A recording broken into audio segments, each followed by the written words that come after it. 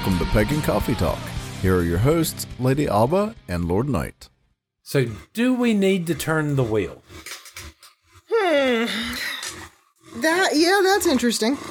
You know, I know some traditionalists that would tell us yes.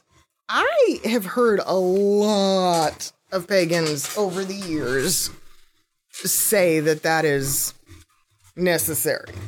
That we have to physically involve ourselves in the turning of the wheel, the moving of the seasons, the cycles. That if these rituals and stuff are not held, we will not have the seasons. Yeah. Now, gotta ask, so what is your belief on this? So my answer to that is, and I'll use myself as an example. So break something. I broke my ankle, okay? And when you spend 8 to 12 weeks of your life stuck in bed, literally the only thing you can do is occasionally get up to go to the bathroom, and then you are right back to bed. You figure out pretty quickly that the whole world keeps on spinning without you. Go figure. Everything. You are, there is not a single part of me that believes that, that's so egotistical to think that I am necessary for nature to do its thing. Yeah. But again, this actually used to be an actual belief. Yeah. It used to believe that if we didn't do the sacrifices, if we didn't do the rituals, the wheat would not grow and die so we could harvest and the whole 9 yards. Yeah. Literally, yeah. The seasons wouldn't change. Winter would not end. I mean, there were any number of thoughts around that. I think the same ego that fuels that idea in a modern setting, right, is the same one that says we have to heal the planet, or we have to exert our influence to course correct. Yeah. You know, the Earth has done quite fine for quite a number of years before we got here. She is also a fickle beast. True. And I really, truly believe that she is perfectly capable of getting rid of us if need be. Yeah. No doubt. I don't think that the planet requires us to do anything. I mean, nature doesn't care, right? That's where it's so hard to I think explain to some people. In nature in all forms, it does not care. It doesn't necessarily have an agenda, right? It's not out to hurt us necessarily, but it does what it does because it's necessary to continue to sustain life as a whole. We are insignificant to it. Now, don't get me wrong. Now, I believe that ritual helps us better attune. Yes, totally. To the seasons. Mm-hmm. To connect with it. All right. To appreciate it. To understand it. To notice it. Yeah. Right. I think all of that, absolutely. I mean, but to think that we somehow have that great an impact. And look, don't get me wrong. I'm not talking about the environmental component. Like, pick up your trash. Don't litter. Clean a beach every now and again. Like, do your part to not contribute to additionally damaging the planet. But I'm not talking about that. No. Literally just the idea that, seasonally or effectively, we have to do something as a religion or as individuals. I mean, do us celebrating the equinoxes actually cause them to move on? Yeah.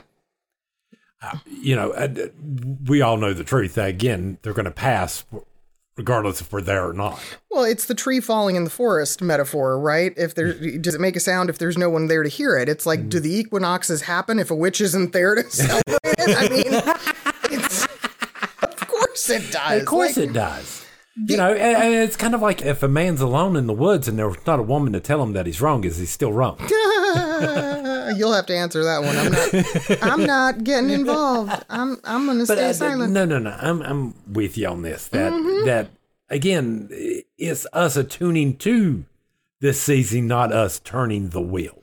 No, I think what people mistake is that when a lot of us talk about turning the wheel, perhaps a better way to look at it is to walk the wheel. That makes better sense. Yeah. We're going along with it. We're following the season accordingly. I mean, to me, it's not any different than, I think we all know or have, that one friend who's never prepared. And, when the weather changes, the rest of us are like, hey, maybe I'll bring a hoodie or a jacket just in case. And there's always that one doofus who's in shorts and flip-flops and the temp dips. And you're like, bro, of course you're cold. It's fall. Like, what were you thinking? What were you think was going to happen? Yeah, why? I know it was a little warmer today, but at night it's going to get colder. It's that kind of thing. We tend to be a little bit ahead too. And I think that is an important piece of our connection. Well, see, I think this type of connection to nature is more important today than it was in the past, because you can spend all your life inside an air conditioning or temperature controlled and never experience the harsh weather. I mean, here's an interesting thought. What about pagans who are incarcerated? What about, again, they're not... Effectively, they are pagans in captivity. Exactly. So what about them? They're not experiencing the seasons the same way we are. But it doesn't mean that they're denying their existence. No. But I'm just talking about the actual experience, going out there and doing it. All right. Again, you have people that are sitting home all day playing video games and not going out and touching grass. It's, we were joking earlier about how, like, when do we know it's fall? Oh. And there are so many people right now who would go, because Starbucks told me, because the pumpkin spice latte is back. Oh my God. Is that when fall is now? Apparently, yeah. That's when, that's when it starts. But, I was in South Carolina at the beach last month, toward, end of August, middle to end of August, looking at trees going, oh yeah, we're getting yellow. We're starting to, and like in my head, I was like, it's fall. We're there. And everybody's like, what are you talking about? It's 93 degrees outside. It's humid. It's this. I'm like, yeah. But in our heads, I'm growing a beard, so my face is not cold during the winter. Exactly. It's the awareness of those subtle shifts and movements. And even, being at the beach, it's noticing the tidal differences and how they're a little bit more intense and the waves are a little bit more intense because it's storm season. And that is always around this time. And it's ushering in fall. And, it's just being connected to that instead of, again, letting the commercial world dictate when... Well, it's kind of like the commercial I keep on seeing here lately for Starbucks. Are you at peak winter? And a girl looks down and goes, well, I am wearing plaid. I love my plaid. Leave me alone. But again, this is what we have in our society where people like me and you are sitting there going, well, the leaves are changing. It's fall. Right.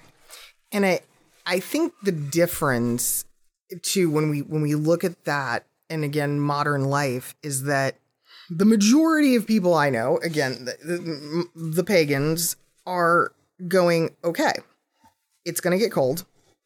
I need to get my firewood now. Mm-hmm. I need to get, some salt in case we get snow or ice. I need to, like there's certain things we are already ahead of and planning. We don't wait till the forecast goes, oh, we're getting 10 inches of snow next week, and then run out and try to buy ice melt with everyone else when it's completely sold out. We've already got 2 bags in the garage. That, too, is kind of what It's what generations before us did. They didn't wait for everybody to tell us when and why. Right. I mean, it's when is this round? I want to say December. Mm-hmm. I remember going out and my grandparents and everybody starting to plot the garden. Yes, absolutely. We got to start now. Mm-hmm. Because again, I mean, and here you are in December, and you're sitting here thinking, okay, right around the corner is planting season. Yep. And you're tilling in February or March. Yeah. A lot of people have lost touch with that. Even, changes to food, changes to diet. We just kind of, it all seems like it's very last second. Like when we show up at the grocery store and go, oh, there are strawberries. It must be spring. What? When you got strawberries in the middle of winter. So again, we're yeah, the cycles are a little off. It's not. It isn't the convenience of modern life is not like it used to be. No, I mean, because it used to be you only had what was in season. Right. So yes, you didn't see strawberries unless it was May or June. Now you can get them all the time. It's like Vidalia onions. I mean, they have a season. There's certain Everything does. Every crop has its time. Even animals, I mean, it's the same thing, but we're so used to getting what we want when we want it with no notice whatsoever. Right. That we often lose that connection. Well, we also have, I've seen it a lot here lately too, where a lot of people they did not, especially with the shutdowns and stuff. Oh, well, we just ordered on Amazon. We just do this. If we just get the internet, we'll be fine. Yeah. But nobody realizes somebody has to grow that meat, slaughter that cow, cut it up, process it to put it in a package to put it on the shelf. Yes. And of course, the result is everybody wants to complain about inflation and talk about how much things cost. And all that convenience is killing us financially. Oh, God, yes. That is so much of what is causing the economic situation a lot of us are in, where it's getting rougher for people, and we don't put two and two together, that it costs a lot of money to be able to have all of those options and those things so readily available. Again, being raised more farm. I'm sorry, when you're starting getting to that first harvest and stuff, and you're sitting there looking at your corn and all this other stuff and the tomatoes and stuff, you automatically know, okay, this Sunday, we ain't having no meat. Yeah, absolutely. It makes perfect sense because, I mean, it is living off of the land. It's using what you have. It's just, I think, and I see this in the younger generation where it's like a whim. They go, oh, I want whatever it is. And because there's so little thought or preparing or, planning there, they just go out, they buy it. It costs them way more than it should have. Right. And then, they have to deal with the repercussions. I mean, did you ever hear about the guy who went through the process of making a BLT from scratch? Oh, good Lord. And how much? But that's pretty genius. He grew the wheat, the whole nine, did everything he was supposed to do, and he sat there and calculated how much time, money, and effort it took to make that sandwich. To make that one sandwich. And when he came up with the cost and stuff, everybody was kind of like, "What?" Because this was some outrageous cost. Oh, sure, it was probably the world's most expensive BLT. Whatsoever. But then on the other hand, it was probably the world's best BLT because everything was fresh. I mean, provided he cured the bacon well and he baked a decent bread, sure. But it's not something we often think about. But when we talk about witches working with what they have, that's a prime example. Less is more. Let's talk about the fact that what about witches waiting for certain things to happen to have an actual certain meal? I feel like we have to do that. I mean, again, like when I was a kid, I used to get excited over at Grandma's house when it snowed. Because Because especially if it was the second snow, I got snow cream. Yep. Where she would set a bowl out there, catch some snow. Yep. Sure.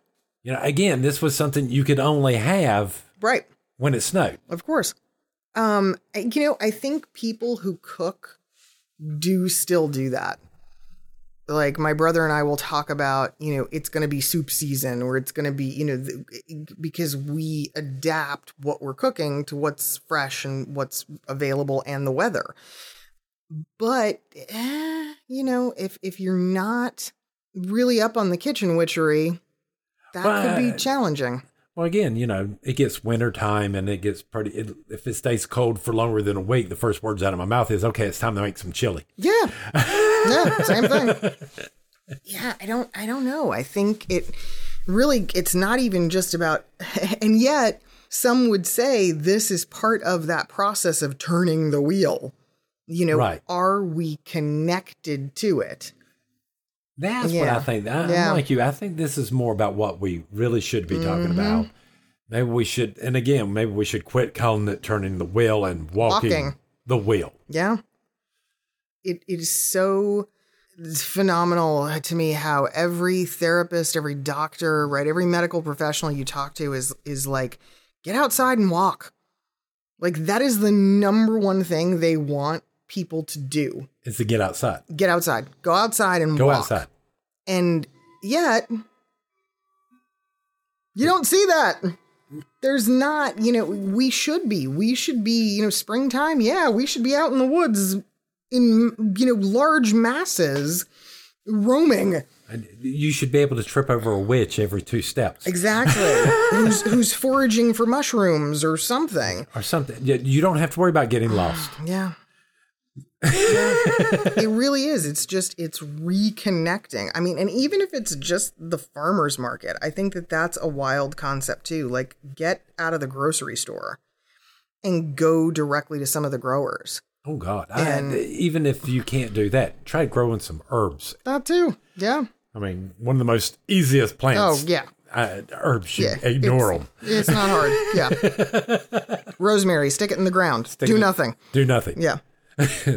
Except for don't run over with a lawnmower.